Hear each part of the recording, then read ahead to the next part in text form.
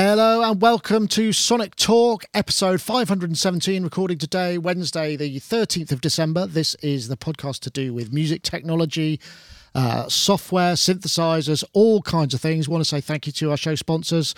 I've got iZotope Ozone 8, the go-to mastering solution for audio. In fact, there's a competition. You can win a copy of that later. And also introducing Bitwig Studio 2.2. Dynamic modular DAW with a highly customizable workflow. There'll be a message from them a little bit later on. So thank you very much to our sponsors, and thank you very much to our guests as well. I think we'll start with Mr. Ty Unwin. We have the enigmatic and hard to track down Mr. Ty Unwin. As we know, one of the busiest media composer, but more recently, obviously, the Midge-Ure orchestrated album has come out, and no doubt you've been. Have you been all over European teeny bop TV doing those playback gigs? Fortunately, I haven't. Midge has. I haven't. No, it's almost that bad. No. It's good. It's gone down well. I mean, it was always a tricky one because of, we didn't quite know how the fans were going to take to it, really. And if I'm honest, they're the ones we were kind of bothered about. And they love it, which is great. So, yeah. But Midge is off doing interviews left, right and centre, trying not to have to talk about Band-Aid and Live Aid and actually talk about the album, but it's good. I can imagine that must be very difficult. Well, I honestly, it's actually quite funny looking in from afar and watching the way the media circus works. And God, I wouldn't want to do it. The fact that, he has to turn up for these interviews and they want to talk about, what his favourite sock colour was and that kind of stuff. But he wants to talk about the album. They want to talk about other things, and also I don't think he's been through an actual interview yet where he hasn't had to talk about Joe Dolce and Shut Up Your Face and keeping Vienna off #1 back in 1981. Yes, I know that feeling because when I had my brief brush with the charts, it was Mutant Ninja Turtles and also Timmy Mallet, Itsy Bitsy Teeny Weeny Polka Dot Bikini. So I could thoroughly sympathise with him. But Don't Ty, lovely to have Timmy Mallet. No, lovely to have you. Lovely to have you, Ty. And I can see we got a different angle this time, haven't we? And that's your CS80 finally in the house. It is actually. Yeah, I just played you a couple of notes. If you want to hear a couple more, it sounds beautiful. Yeah, go on. We can't mention it and not know it's plugged in and not have some sound. Hang on.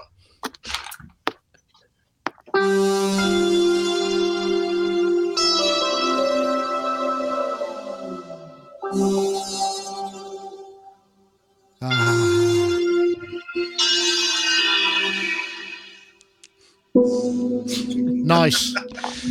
You managed to get the greatest hits in there. So you got the polyphonic aftertouch, the slider, and the ring mod. More power to you. Nice. And the mistakes. And the mistake, yeah. That third note was a bit dubious, but we'll skip that for now. Anyway, those are other chuckles you've been hearing. Also, as we have Mr. Rich Hilton from Chic, and also Nile Rodgers studio guy. How are you, Rich? Done all your Christmas shopping? Well. I think so. I might find out otherwise in the next week, but I believe it's all done and ordered and in progress. That's always good to know, isn't it? It's funny the way that Christmas is going this week, this year. You've actually got right up until Saturday, so only Sunday off. So it's actually there's plenty of shopping time to be had if that's what you need. And Not worried. Yeah. Well, anyway, so you when do you finish up for the year then? Have you got like a break? Well, when do we finish up for the year? We're playing on BBC One for New Year's Eve. Oh my God. Yeah. So when do you travel? So when do you travel to the UK? You'll be seeing this. Excuse me? When do you travel to the UK? The 30th. Right. Okay. And then we play the 31st, and I travel home on the 1st, which happens to be my father's birthday. Wow. 90th birthday, I might add. Wow. Heavy and portentous couple of days. That sounds great, actually. Yeah. I hope it'll be fun. I'm looking forward to it. Excellent. Right, and also we have Mr. Gaz Waldo Williamson, who's in Bristol, bass player, producer, technologist, and all of those things. How are you, Gaz? Yeah, great. I was just thinking, have you got a facility there so you can get all four of us on screen at the same time? Oh yeah. Yeah? Yeah. Look at that. It's like, one of these kids is a little bit different. One of these kids is not quite right.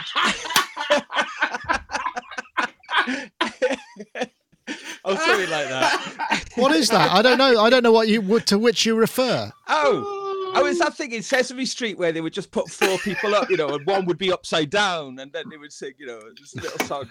Sorry. All right. Well, I'll work on that. Oh, okay, I got you. Nicely done. Brilliant. Yeah. Oh, well, Sorry. Thank you, Gaz. That's awesome. Yeah. I don't know if anybody wants to see that.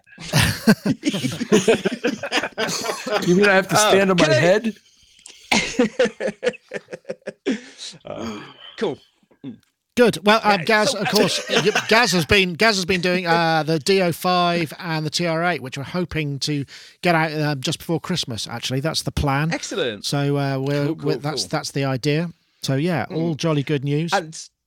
And contrary to popular myth, I haven't had a shave or a haircut either. It's I put a video up yesterday of my old band Rocket Gold Star. It's footage from 2012. And I think a few people got quite excited that I'd finally sort of given in and had a chop, but no. That would have been the short hair period and short beard all round, wouldn't it? Period of 2012, I would think. Yeah. Yes. So So actually, you can go back and look over old Sonic states and find out where the right match is. Work out when it was. There you go. That'd be something for the holidays. Although even if you did a week, I don't think there's enough time remaining before the end of the year to get all of those in, because about 500 episodes. It's a lot. I don't know how many 500 hours. Someone did it, didn't they? I remember someone did it. Was it like last year? And they sort of did it. They just spent the whole of their Christmas holidays just watching old Sonic talks. Bless them. Incredibly impressed. Bless them. That really is. What a nice thing to do. If you're so inclined. Excuse me. Right. Let's get on to a bit of topicry, shall we? I'm just finding the right mouse here. I think I'll start with this one because I think it's that's assuming I actually have that. I'm just trying to find the window. There we go. This is the where has it gone? Oh no. Oh man, it's vanished. It's the audio. It's one of those sliders. Here we go. This is it. X-Tracks. Let me play the video, which has a really irritating voiceover quality to it, unfortunately. Stems, the world's first fully automated stem creator. X-Track Stems offers complete control over a 3-part separation of vocals, drums, and residual music. The X-Track Stems workflow couldn't be simpler, with intuitive controls that can easily separate any song into its drum, vocal, and remaining music components. Created for DJs, music producers, and remix artists, X-Track. Right, so that is the Audionamics. I think this is kind of a repacket or a packaging of certain features of the Audionamics technology, which is actually really smart and clever. And the idea is, you put something in, you get 3 separate mixes out. I mean, I think results may vary depending on the complexity of the stuff, but it's an interesting idea, and I don't know whether it's a good thing. I mean, I guess if it works, it's like $75, I think, something along those lines.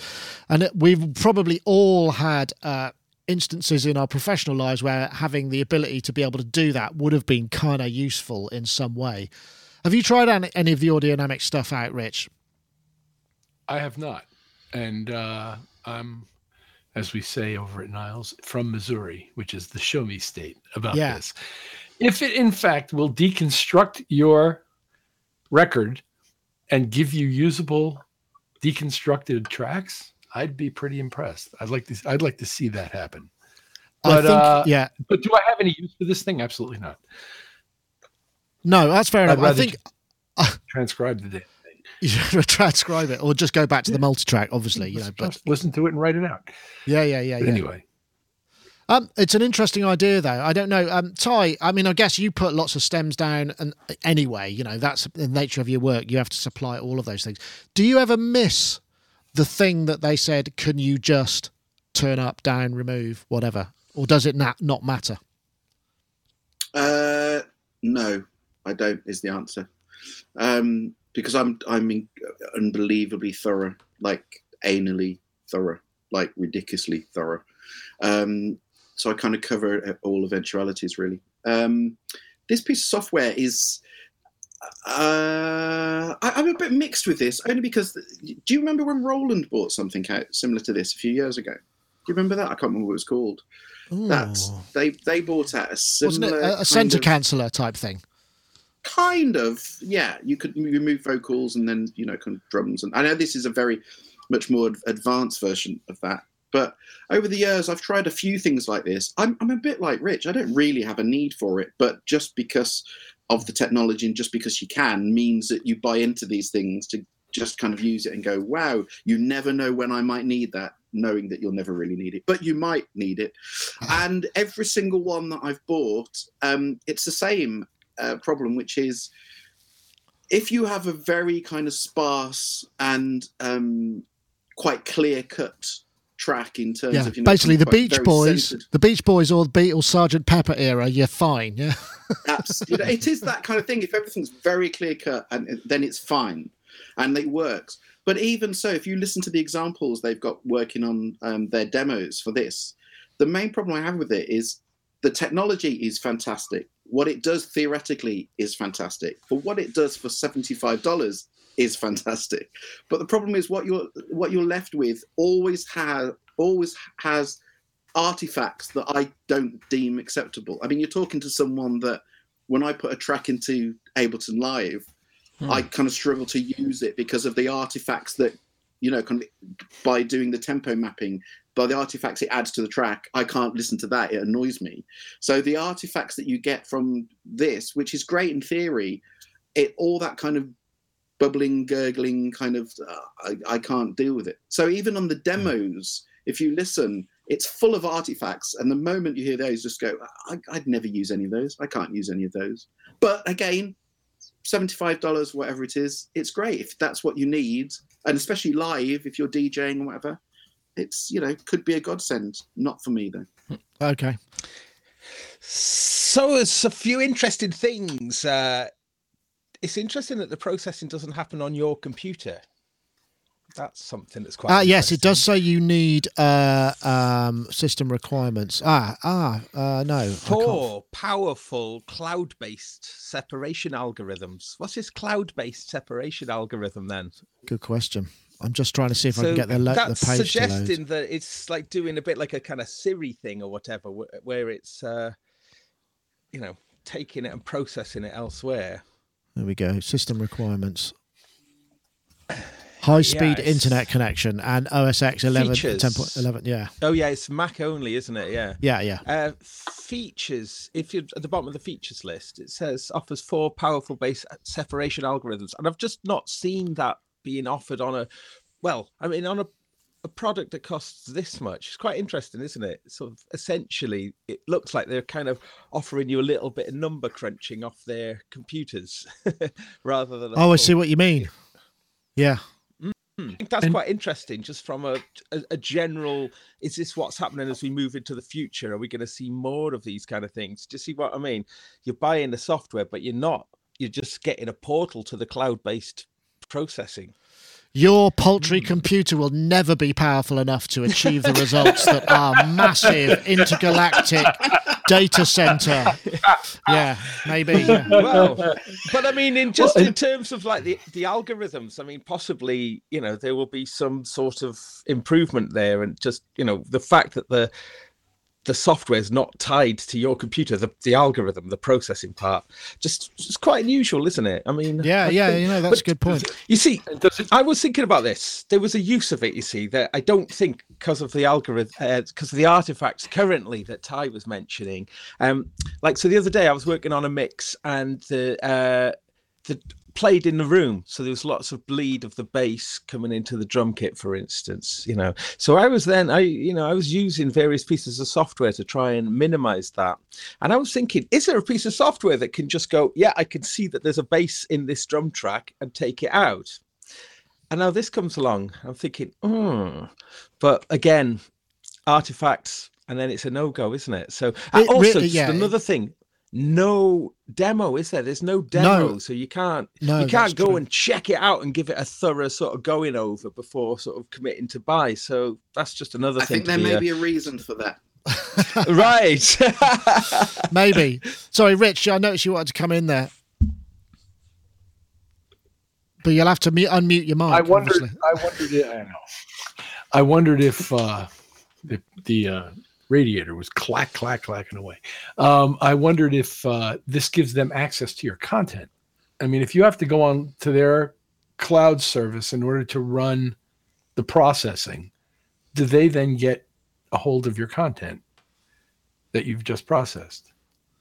I'm not sure. I suspect, as has been mentioned in the chat room, I suspect it's to do with them, improving the size of their supermassive musical brain supercomputer by that sort of using machine learning to kind of in the same way that Isotope have. I mean, I don't think it's quite as.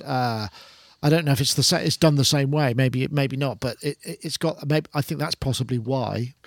Well, there seems to be a lot of money in this STEMS business. I get ads constantly from Native Instruments, for example, and I know there are other companies doing this as well, and they're selling basically music content that's hopefully been created for this purpose, but who knows? And if they get access to every single stem that they create for somebody out of this process, that's just an interesting conundrum for me to be having. I just wonder. I'd like to be assured that they do not have access to your source material. Another question. Sorry, Pierre Fontaine in the chat room says, YouTube chat room says, if it's a cloud-based service, why is it Mac only? Good question. Ty. Or maybe they just have a really great house band on tap, and whatever track you send them, they just sit there and recreate it without the bits. Quick, we've got James Brown come through. Go on, quick, go and get Dave. He's good at the drums. He does late 60s fun. I must admit, out of all the conjecture, that's the one I want to be true more. That is a great idea. There he goes. Rich is ready. Did anybody feel good? Yeah, I'm feeling pretty good. Excellent. That's my There he goes on his telly. Theory. I like that. I like the sound of that. Anyway, yeah, 75 quid. I mean, the tuning and that side of it can be done if you go for I think it's the Xtrax Pro. They've got loads of different sorts of this technology, which is obviously based around the same thing.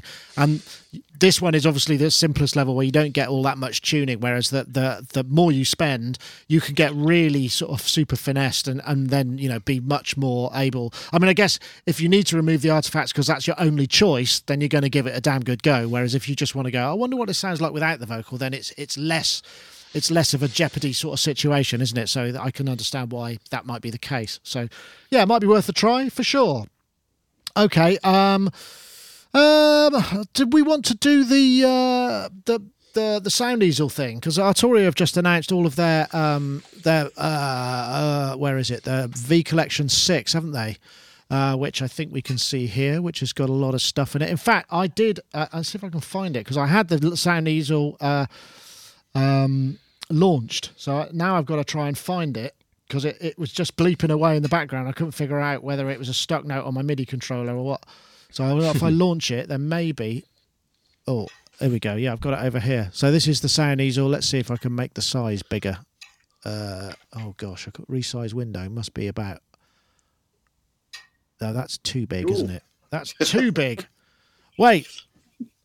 Let's try 120%.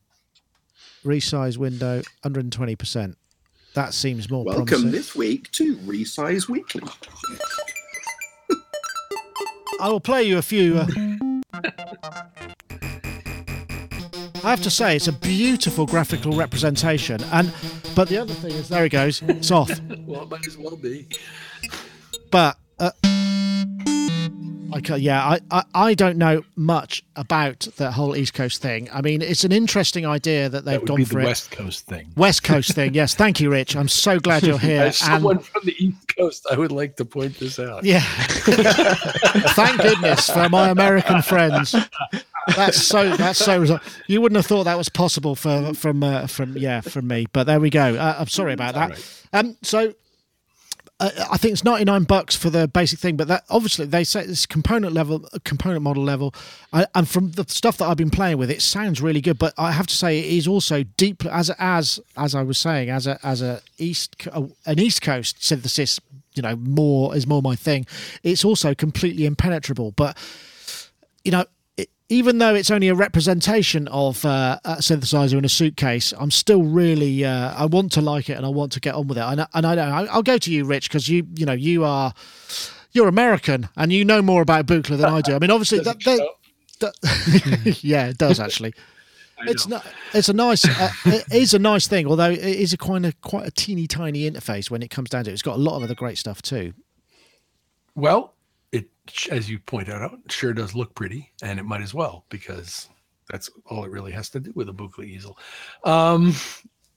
It sounded all I heard was their demo video, and it sounded like an Arturia synth to me, software synth to me. Uh-huh. Whatever that means, whatever that means to you, and however that works for you, it sounded substantially like an Arturia software synthesizer to me. And I don't know the degree to which it does or doesn't sound like a Buchla music easel, because I've never played a Buchla music easel. It's got the audio rate thing going on really nicely, and they seem to have nailed that pretty well. So, I mean, I will say from that point of view, and the spring reverb is definitely nicely modelled. I mean, I don't know, Ty, do you use the V Collection stuff? Am I right? Do you use that stuff? Yeah, I do. And I'll be honest with you, this is the first time that I've kind of questioned the upgrade, only because they do a good upgrade policy, and so I'm obviously on the one before I'm 5, and what they've added to 6 is basically the DX7 and the Fairlight. Yeah, the Fairlight I'm not that interested in. I've got so many Fairlight samples and whatever, and I know they're making a big thing about the sampler side of it, but I wouldn't really use that. DX7 I have no interest in whatsoever, because I've got real hardware and different forms of that. So it's only kind of the Buchla that's interesting to me, really. And they're charging £199, I think it is, or $199. No, I think it's £199 to upgrade. And so it's the first time that I'm actually kind of questioning whether I actually need to or want to be fair. Huh. I know it's not like me, but the Buchla is kind of the highlight of it. I get what Rich says. Arturia does have a kind of a sound. You kind of can spot them. In the context of a mix, probably not, but when you sit down and play with one, they do kind of have a sound. I'm not against that sound. As for whether this sounds like the real thing, I don't really know. I mean, the reality is the easels you can go and buy today don't sound, from what everyone said, they don't sound like the original ones anyway. So is this one sounding like an original easel, or is this sounding like one of the new ones? I don't know. I like the idea of it doing something different. The idea of sitting down and relearning synthesis from scratch, I'm really sorry, I'm almost 50 years old. I don't have time for that anymore.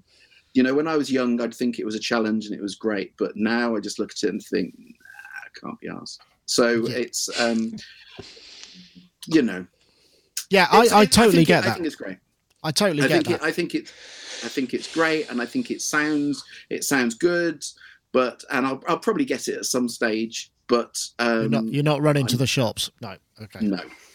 Yeah, it's interesting. I mean, there is a slight. I don't know what you think about this, guys. I mean, there is a slight sour note in the whole kind of business with Don Buchla and the way that the company was moved and how ill he was, and all that feels a little bit. But I guess that's not really kind of Arturia's thing. It's just I don't really know about that story, so my experience of this has been absolutely brilliant, to be honest, and in part because I've been using it with this thing. And the way that the company was moved and how I'm coming back somewhere. What, the Touche? Oh, you've been trying it, have you? Oh yeah, it's fantastic. And the thing is, what I've been really enjoying with the Buchla emulation, with it being confusing, just not knowing the workflow with it, it's sort of been I've just been haphazardly sort of playing with it and just really enjoying this kind of sort of chaotic relationship. yeah and okay, I mean, I'm nowhere near as experienced as everybody else regarding synthesis, but I think it sounds really good. I love it. I've been really enjoying it, I have to say. And actually, just speaking of the V Collection 6 in general, I mean, I think what they've been doing is really, curating this great collection of instruments, and nearly everything, nearly every landmark is covered now, and the fact that they've brought a really cool clavinet. I mean, I don't know what the rest that's true as well. I think the clavinet, huge fan of clavionets. I'm wondering if the underlying modeling technology, if they're licensing it from Pianotech, just purely speculatively, but or something like that, because the electromagnetic keyboards they've been bringing out, like the Rhodes and the Whirly and the clavinet, they're modeled, they're not sampled. And I much prefer models. I don't care about the absolute realism. I much prefer I always think models are more playable. I think they're really, I just find them more enjoyable. So to see a clavinet now in that collection, it just brings that collection just to such a superb curated collection. And I just kudos to them for that. I think it's a very, attractive package now. And also, Analog Lab version 3 is really, really beautiful design. So it's a new design. Right. The browser. There's a whole load of stuff. I think as a collection, though, to go from... I would sort of say to Ty, I think that a lot of that work is also coming across as well. And all of the old plugins now, they've completed this transition of being able to resize them to all sorts of different monitor. You've got a lot of. Yeah, but all of that was done. All of that was done in version 5. I mean, don't get me wrong. I'm not trying to diss it as a collection, because I think as a collection, I think if someone wants to go out and buy a collection of vintage synths, you either go for this or you go for the IK Multimedia kind of synth collection. And either of those are, you can't go wrong for the kind of money. And you look at how much you spend when they do their offers and things, you look how much they spend, you have to spend to get what you get. You can't find fault with it from that level, because it is one of the best collections of modeled synths. My only thing from a personal point of view is 200 quid for what essentially would be of only one thing of interest for me. Just seems, it's the first time that I haven't just clicked buy immediately. That's the only thing. Yeah, okay. But, well, I'm just looking at this quickly. It's 400 euros reduced price at the moment. So, that's for everything. For all of that, for everything, yeah. So 200 just to get the new ones when we've already spent every time. Do you see what I mean? Yeah. I think it's too much too. Yeah, right. Every time I've upgraded, it's always, kind of 149 or 199. But I've been doing that now for 5 versions. So I've spent 50. Yeah, a lot. I get what you're saying. Yeah. But 50 quid, 50 quid for a brilliant Buchla emulation, or 50. It's 99, but it's 99 euros. It's a bit more than that. No, but that's what I see. Yeah, doesn't it? Yeah, if you're buying it in the first part, I take your point totally. That seems okay. Yeah, I've got you. Well, right, you're loving it, Baz, and that's great. Yeah, that's really good. For you, it's worth every penny because you love this thing. Right, I'm just going to pop in because we've got two slots to get in this week. So I'm going to get the iZotope Ozone 8. Of course, iZotope Ozone 8. This is the kind of go-to mastering suite. I mean, it really is able to do a whole bunch of stuff. Mastering Assistant helps you set up your session to begin with, so you kind of in the right ballpark. Gives you a very sort of educated starting point through machine learning. Very clever stuff. You've also got reference matching mixes. You've got the... I think it's going to get there in a second. The assistant is working. Yes, there it goes. And it analyzes basically the material. You can master your tone with tonal balance control, which gives you a kind of visual reference of what the different frequency bands should be doing, assuming you're aiming for that particular kind of sound. You can have the various different presets you can change. instances of Neutron and other instances of Ozone 8 from a kind of master session. It'll control other instances all from within the same point. So if you need to do things to actually tweak the mix, you could do the whole thing from within a single GUI, which is really smart. You can also do stuff like reference tracks, whole folder of reference tracks, so you can A/B between your mix and the kind of sound that you might be looking for in another mix just by referencing, set the audio levels absolutely accurately. Really very powerful and comprehensive set of mixing mastering tools, in-app referencing. There's a whole bunch of features here which you really should try if you're interested in mastering, or even just kind of having stuff that will able you to get better mixes. The Ozone 8 and Neutron 2 are really classy plugins. In fact, we're listening to the sound of the podcast is live through Neutron 2, and that's what's giving us this new fantastic radio type sound. But anyway, if you want to check out Ozone 8 and Neutron 2, head over to iZotope.com/ozone and you'll get the 10-day free demo as ever with all iZotope stuff. And of course, we got a competition this week. Last week we asked for the hashtag, what was it, for great mixes and Ozone 8, and we got a winner. The winner is somebody called ModSource Music, at ModSource Music on Twitter, who tweeted those hashtags, said, I want to make great mixes too. So hopefully you will be able to now with the aid of Ozone 8. If you get in touch, we'll be able to supply you with the codes to give you full access to iZotope Ozone 8. And we've also got another competition this week. You can win another copy of Ozone 8. We're looking for it's a Twitter competition. We're looking for the hashtag Mastering Expert. That's one word on the hashtag Ozone 8.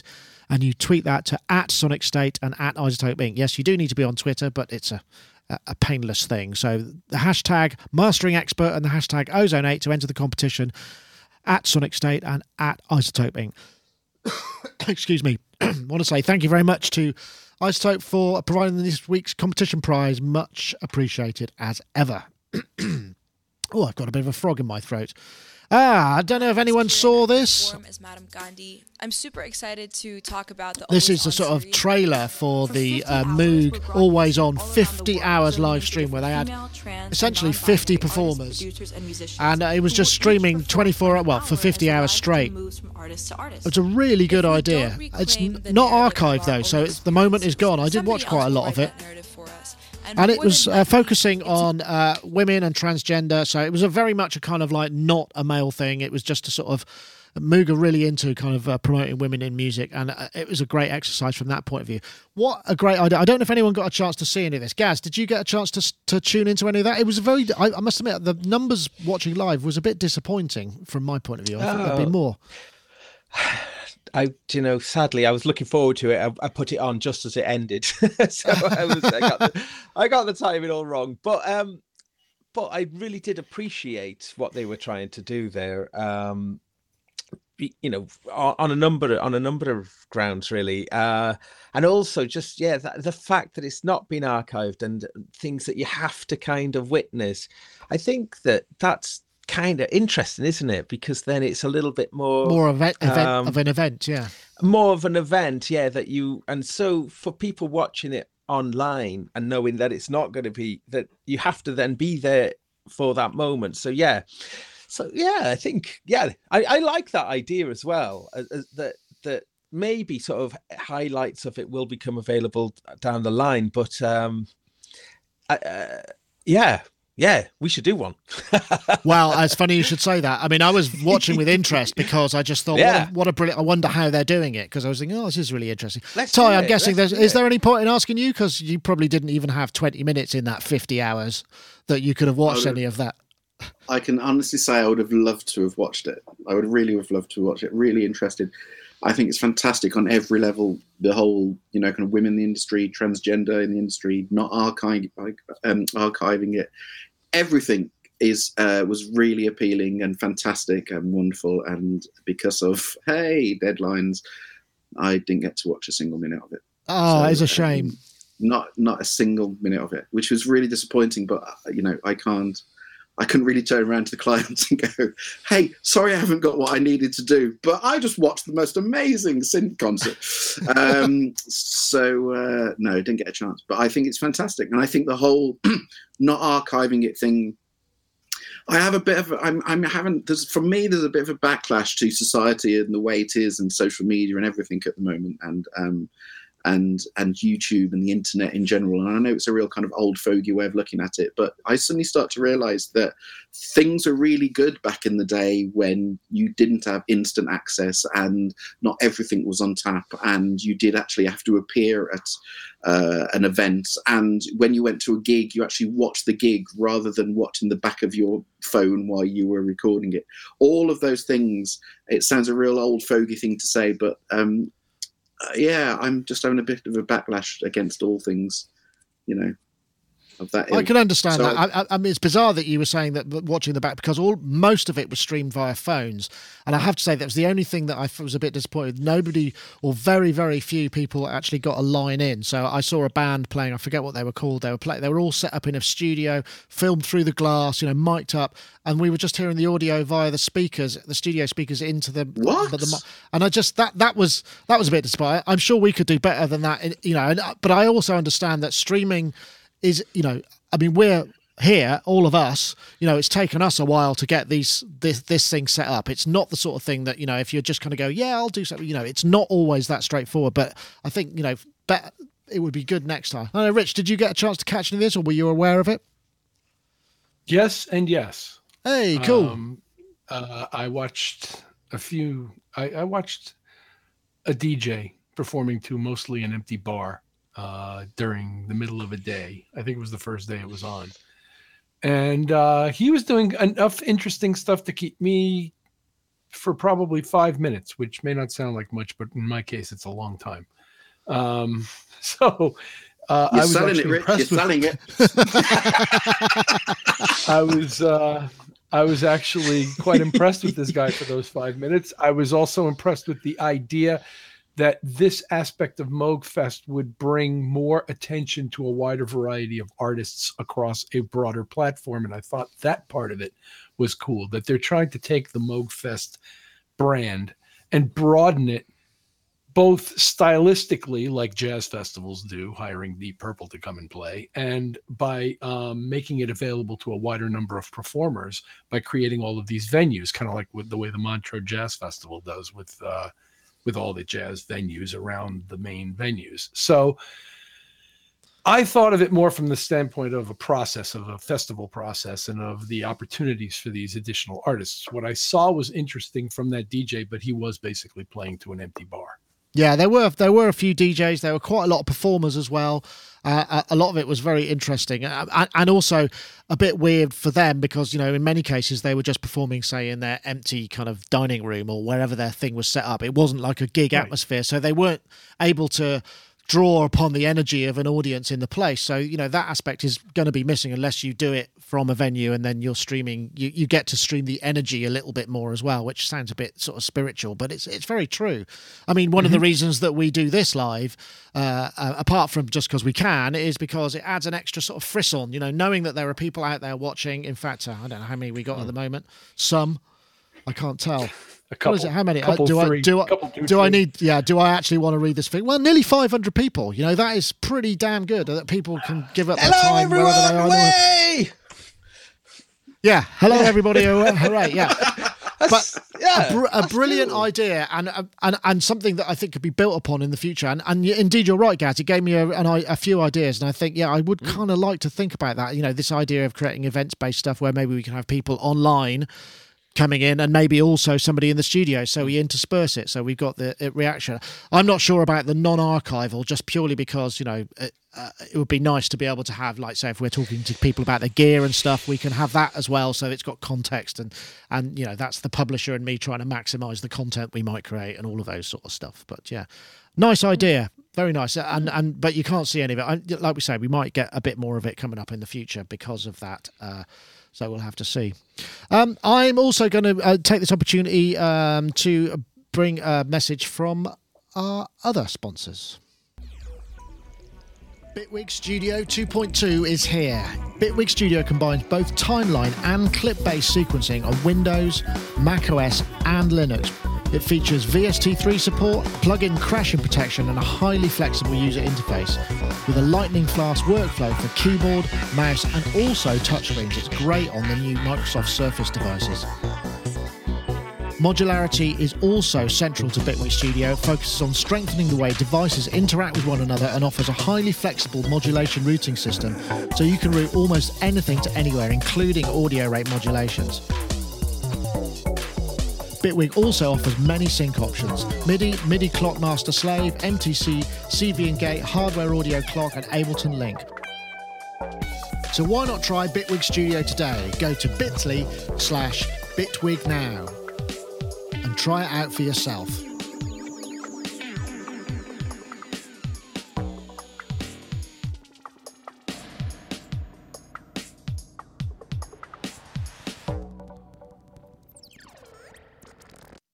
Excellent.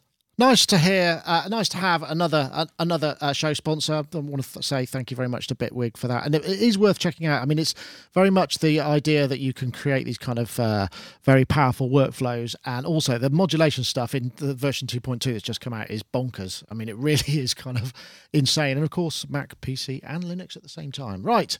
Let's see. Oh yeah. Now, ain't this a great idea? Introducing AudioSwift, a new app available for macOS that lets you use a trackpad as a control surface and MIDI controller in your DAW. If you work with a Magic Trackpad at your studio, or you're on location working with a MacBook, with AudioSwift you'll be able to move 1 or 2 faders at the same time with simple touches. Control the panning of a track without moving the mouse pointer. Change descent levels. Write automation in a quick and easy way. And use the trackpad as a jog wheel. Also, it lets you make beats, play notes in a key, and use it as an XY pad. It's quite a long video, but this came up, and I sort of like the news item just sort of went past, and I sort of went, yeah, that's all right. You know, I didn't notice, and then when I looked at it, I just thought, actually, that is a really cool idea, just for a very compact setup. Certainly for automating certain things. Oh, at least I think so. I don't know, Gaz. I mean, on your controller, you've got all the Cubase kind of little. I forget what models they are. You're big on control surface stuff. These things here. Oops. Yeah. That's them. Sorry. For whoa, that's weird. Yeah. This does look good. I think it's what I was just a bit sort of concerned with a little bit though is like the appointed device is so important that if I don't know how do you do it? There's an F key, I think. Is it like F13 or something? Well, there's two ways. You have a four tap. Yeah. To start it, and then you hit the bottom corner, so you go in and out of the mode. Yeah, so I take your point though, because it's so subconscious. You're using it at such a subconscious level. It would require something.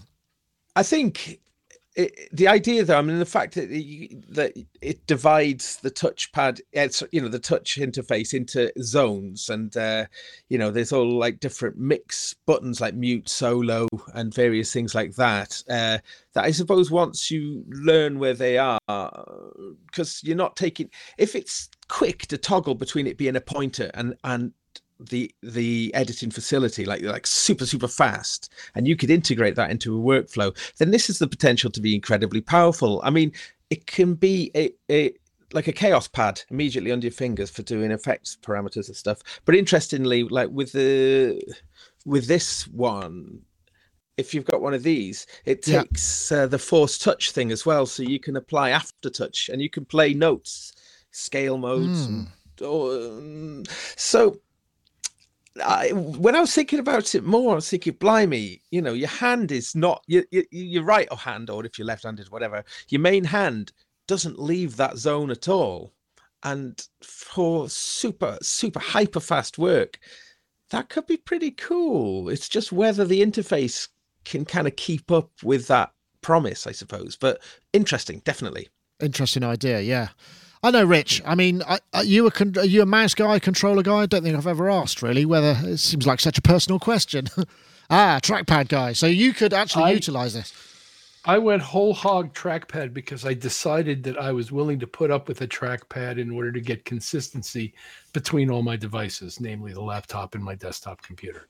So I said, to heck with the trackball I've been using for 25 years. I'm going to go with trackpads everywhere, and I've gotten quite used to it. Now, there's a couple of things about this. First of all, using it as an XY trackpad makes some sense to me. Most of the rest of what we're talking about doesn't really appeal to me that much, but I suppose could be useful to people. It all feels like they're trying to make a trackpad into a Rolly block, basically your basic Rolly block, which does pretty much all of this stuff very, very well as a standalone device, and already has software written to adapt to it, stuff like that. And your trackpad is not going to give you 5 axes of expression, whereas a Rolly block is. So it's a clever little product, and I think that's all well and good. Now, haven't we just spent a decade or two trying to get away from using the mouse and the trackpad as our controllers, and issued every conceivable form of hardware controller device known to man far, in order to combat the idea that we should be using these things to control this kind of musical material? It just, just saying, it's just an interesting thing. Just like, analog was horrible while digital was the buzz, and now digital's horrible, then analog's the buzz again. It's like, it's all about buzz and what people want to use. And now that we have 2,000 devices with drum pads and knobs on them, people want to go back to using this thing to control audio and MIDI. And all right, sure, fine. I've been mixing on one for years. I'm fine with it. I still, but sit next to Softtube's Console 1 and explain this to me. I suppose you're right. I think the difference with this is trying to mix when your finger is the actual pointer is harder than when it's just the movement. The movement is relative to wherever the fader is, for instance, if you're automating, for instance. So you're using the gesture effectively in this instance just to create the automation. And I think that's kind of quite a big difference in terms of mixing, because mixing with a mouse or mixing with a pointer is more, you have to be more precise. It's more fiddly, whereas this has got a slightly less, I understand. Removed, I suppose. And I've finally been just about convinced to buy myself some kind of set of faders just for this purpose. And hey, there's no need now, Rich. Now I'm finding out I waited so long I don't need them anymore. It's a beautiful thing. Would you go for automated ones out of interest? You mean motorized? Yeah. Probably not. No, I was looking at PreSonus's 16 fader port, maybe, just because it doesn't take up that much real estate on my desk. The 8 one is more of a large postage stamp, whereas this thing is a little bit more like the shape of a bunch of faders, which is kind of more what I want. Yeah, okay. But I haven't actually touched it yet, and until I do, I'm not that interested. I want to actually feel it, and it has to justify itself in the feel, because if it doesn't feel like something, then I don't need it. Yeah, no, I totally understand. Ty, I don't know whether you're whether something like this is of interest to you. I mean, I think that confusion of which mode you're in would take a little bit of getting used to, perhaps. Well, I mean, this is my controller now. That's my controller, and I've been a controller person since do you remember Steinberg Houston? Yes. Do you remember Houston? Yeah. So did you have a problem? Yeah. Yeah, it was a Steinberg Houston. We all had problems. So I'm very much a controller person. Do you know what? In theory, this is great, and I love the theory of this. But I personally, the reality of this is just completely so unappealing, and just so. I would love to know how many takes it took for them to actually get that little promo video together. I'd love to see the outtakes with people going, hang on a minute, what mode are we in? How many clicks if I press 3? Hang on a minute, no, I'm in the wrong zone, hang on a minute. And when they're doing the drum things, we've got a pad that big that we're suddenly dividing into however many kind of drum zones, whatever. I'd love to sit the outtakes with them. All they wanted to do, if you noticed, all they do rhythm-wise is boom, boom, because I bet they spent 5 minutes having to get their fingers in the right position to go, hang on a minute, okay, take, boom, boom. That's the reality of it. And no, I'd be all over the place. For me, we have this space, and I click on it somewhere here for a left click, and I click on it somewhere here for a right click. If you want to get more specific than that, I'm screwed. It's not going to happen. So, and as for modes, if I don't know what mode I'm in, I don't want to be looking at the screen. I don't want to suddenly be wanting to move the cursor and all of a sudden the faders are moving. I don't suddenly want to be which is what's going to happen. And no matter how much you learn it, there will be modes where you're sitting there not quite in the right place or the right mode, and you'll be doing things. I would be screaming at this. Yeah, I take your point. Can I ask? But other than Can I that, ask a question? I love it.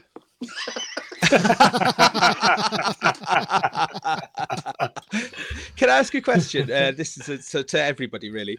How many of you use three-finger drag? Just sort of not click, just the three-finger drag to do. Do you mean deliberately or accidentally? Fader moves, what? doing fader moves using three-finger drag. It's something you have to enable. It's not on by default, is it? The I didn't know three-finger that. I've drag. done that. Really? I've It's used- absolutely massive change. It will if you got one of these, anywhere your mouse is hovering, three-finger drag, and it'll just gently. You can do it all the kind of really nice fader moves and stuff. Oh, hold on. You got to enable it. I turn around. If you Everyone haven't- wants to Wait. try this. Okay, we're all gonna try it now.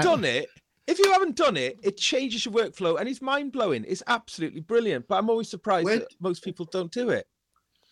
Everybody's the- looking to see if they. Yeah, look. I know. It's not working for me in main stage on my laptop. You have to I can tell you that. enable. You have to enable three-finger drag in the trackpad settings. in Apple settings. I thought that was for a whole different reason. Honestly, it is absolutely brilliant. And once you get into using it, you'll just think, why? Enabling it. Sorry, live tech support. Live tech support. Okay, trackpad. Yeah. Hold on, I can probably do something with this. So where are our trackpad? More gestures. Scroll and Yeah, I don't zoom. see it either. Point and click. Where is it? Three. Hang on. More gestures. Oh yeah, here we are again. It's Gaz's imaginary world. No. No, there's. no such thing. Where? I Not on can't mine see it either, here. yeah. No, not on mine. No, not on mine. Oh, Guys, where do we have to go? Yeah. Which let's universe? go to- What were you taking before you found this? Gaz? Three-finger drag. Unless, hang on. Where? what version of the OS are you in, Gaz? I'm in the last Sierra. Okay. Me too. I've got to be honest. It is different now. Hang on. So I'm in there too. Three-finger drag. Where is it? So Yeah. you understand Well what I'm done, saying? Gaz. You just put three fingers. You don't press it. Yeah, I Where get what is you're it? saying. I'm trying it. It's not working, so I'm trying to figure out how to make it work. Yeah, I can't see it. Do you know what? It used to be a clickable on an earlier version. Been using it a lot recently, then. Yeah. I use it Or all does the it still time. work? You still work? Oh, that's interesting. Well, that's okay. Well, maybe if anybody in the chat room can tell us where it is. Right. We've got a Gaz has spent challenge the now. last Gaz has spent the last 2 years going, it's not working how I remember it used to Right. work. So I'm moving. Okay, Gaz is moving showing this- us now. You're looking for a fader? Okay. Right. Okay. I'm just using it. Yeah. I'm just moving this file across here. Yeah. Yeah. I'm not pressing anything. My three fingers are just resting on the trackpad, and I'm just swiping left and right, and I can do that movement. Yeah. I'm not clicking. I'm not applying any. I'm not applying any pressure. I'm just. No, not happening. Okay. So. If I swipe three fingers left and right, I'm switching desktops in Mission Okay. Control. Okay. Perhaps we could come back to this. If you go, I'm sure our viewers are fascinated, but they might not be that fascinated. So, but yeah, no. If it works, I totally get it. I mean, essentially, it's in accessibility. It's in accessibility. Someone's saying it's not in trackpad. Okay, hold on. I'll give it that one. Like, where's It used to accessibility? be. It used to be in access. Where is it used to be in accessibility? this. I can't access accessibility though. Where the hell is that? Yeah, you can. Accessibility. It's the little blue dude. Oh man! Like they've moved it. So they've moved Mouse it. and trackpad. There we go. Trackpad options. There we go. And then this is where you can Enable dragging. Yeah, I say- three-finger drag. Okay. I still can't see Right. why. They've buried that, But seriously, try it on faders, try it on anything, 3 fingers, any control that you want to adjust without applying any pressure. Just look at that. That works. Oh, hooray! See, apologise, MFs, apologise. No, I wanted to get that. For the abuse. All right, Gaz, I apologize. Thank you, Gaz. You've changed. Brilliant. Honestly, Right. Anyway. I'd be interested to see how you get on with it. I thought it was immense. All right, okay. Well, so it's a very similar concept. I should go back to the topic in question, which was where are they? Audio. Oh, that's not worth it. 3-finger drag's far more important. It's only requires 2.11, 10.11 or later, $24. So it may well suit your needs. So I just thought it was a cool idea, and I'm pretty sure when we were at Music Messe last year, there was a guy playing a kind of wind controller. You might have seen it in the background of a few of our videos. And the other guy was playing drums on trackpad. And I think that was a version of this before it became what it is now. It was kind of in progress. And he was playing some really pretty good drums on his trackpad. So he was playing the drums and the other guy was just playing. They were just jamming endlessly, sort of freeform stuff. And it was annoying because it went on and on and on, but it was actually quite accomplished. He was able to be quite musical with it, so it obviously does work in terms of latency or what have you. And I mean, obviously, maybe this guy was one of the developers, so he would be good at it. But I just thought it was worth mentioning. Phew, we got in and out of that one all right in the end. Phew. Good grief. All right then, let's try this one.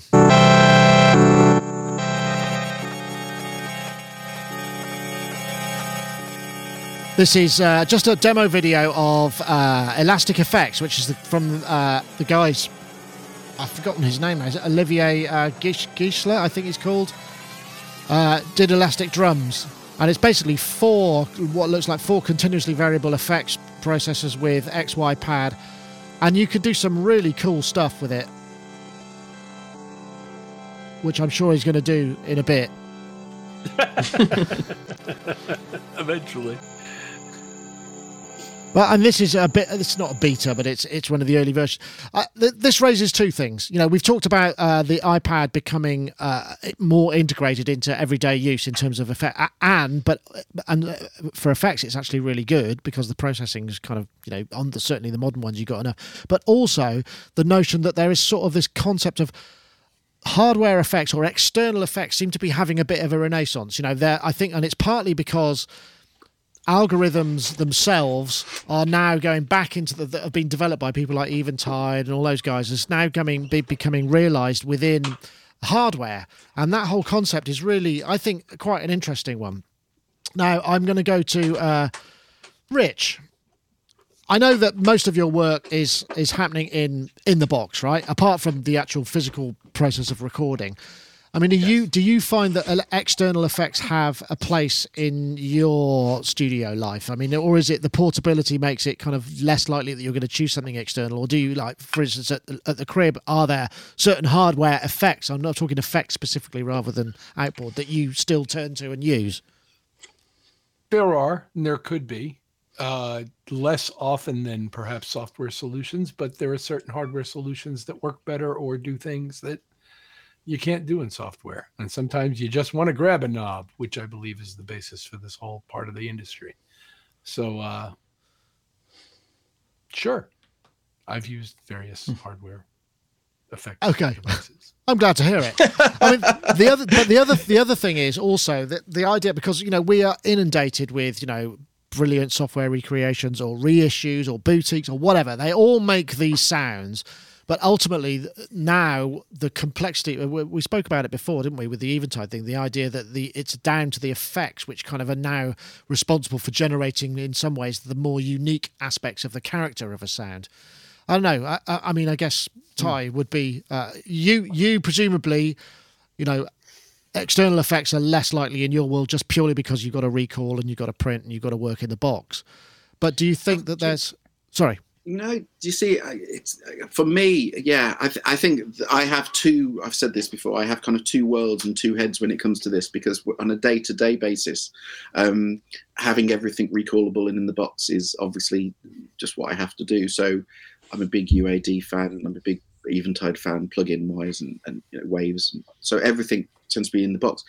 The moment I'm doing kind of more long term and more personal projects that aren't for TV or film, I'm completely opposite.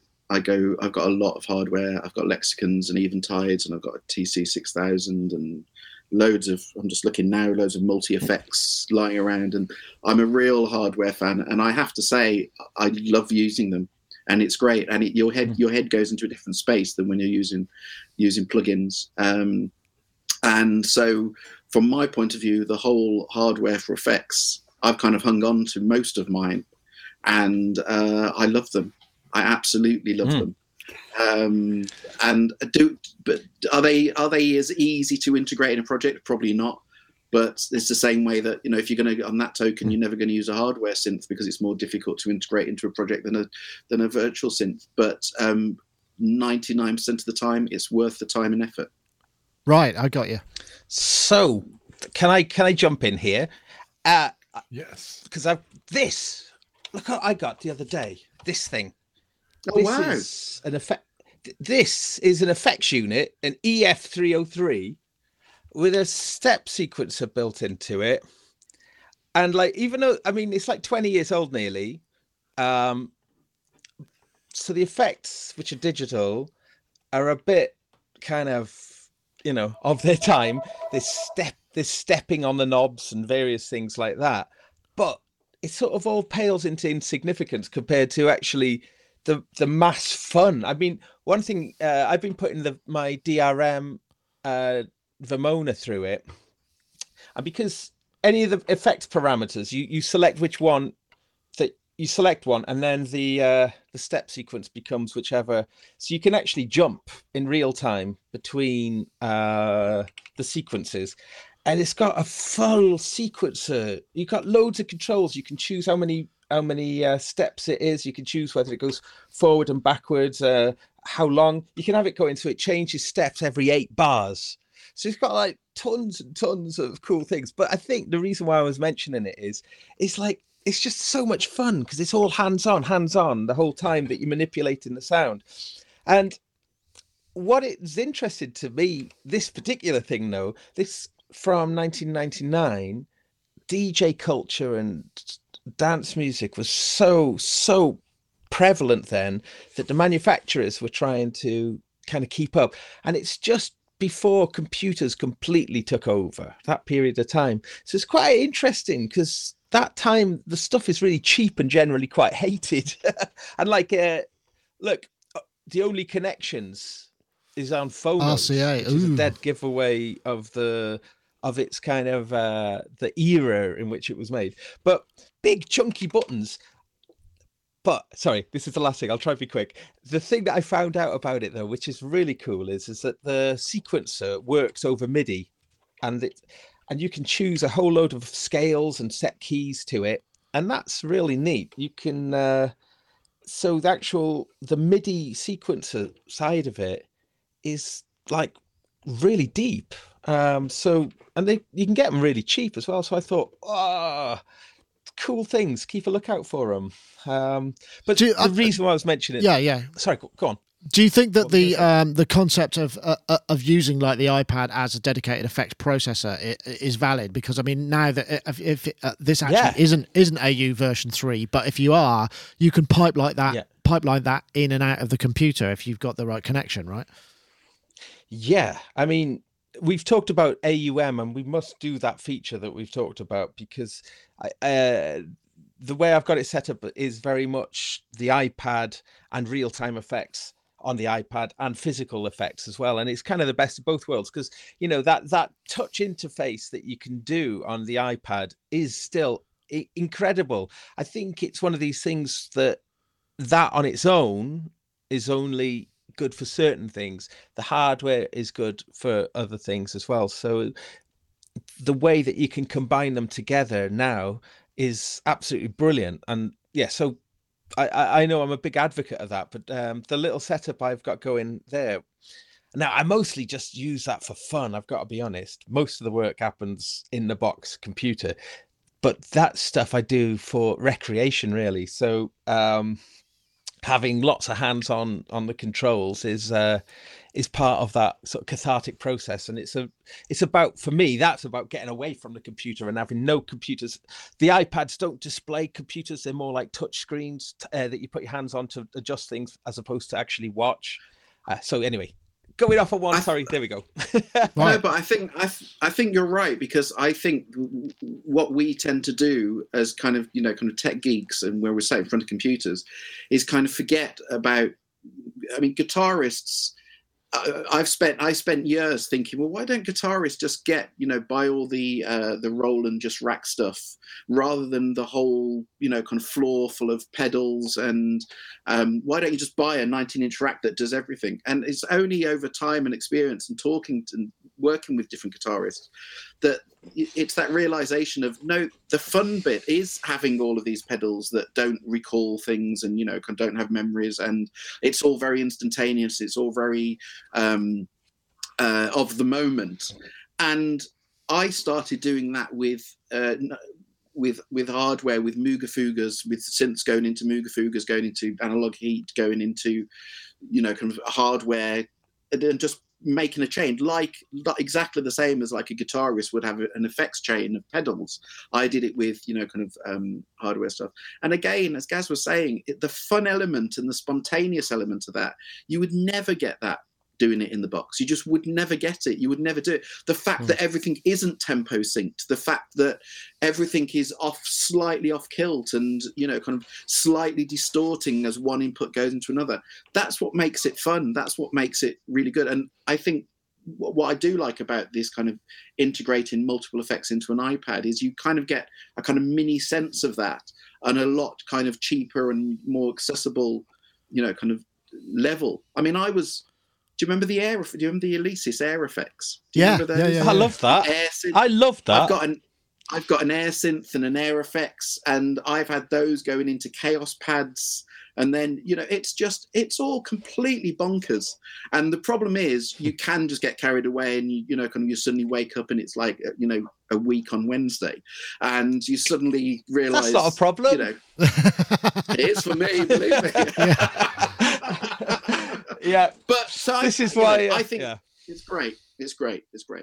So. Excellent. Well, I should point that it's not out yet, this thing, and it's Elastic Effects will be at some point. The interface may well change and stuff. I just wanted to draw your attention. This sort of just in bit of news. Somebody's just found this URL on the Musitribe site, which is a Behringer site. So we've got all the synths here, and then suddenly you scroll down, there are these other products which are not actually anything that we know about.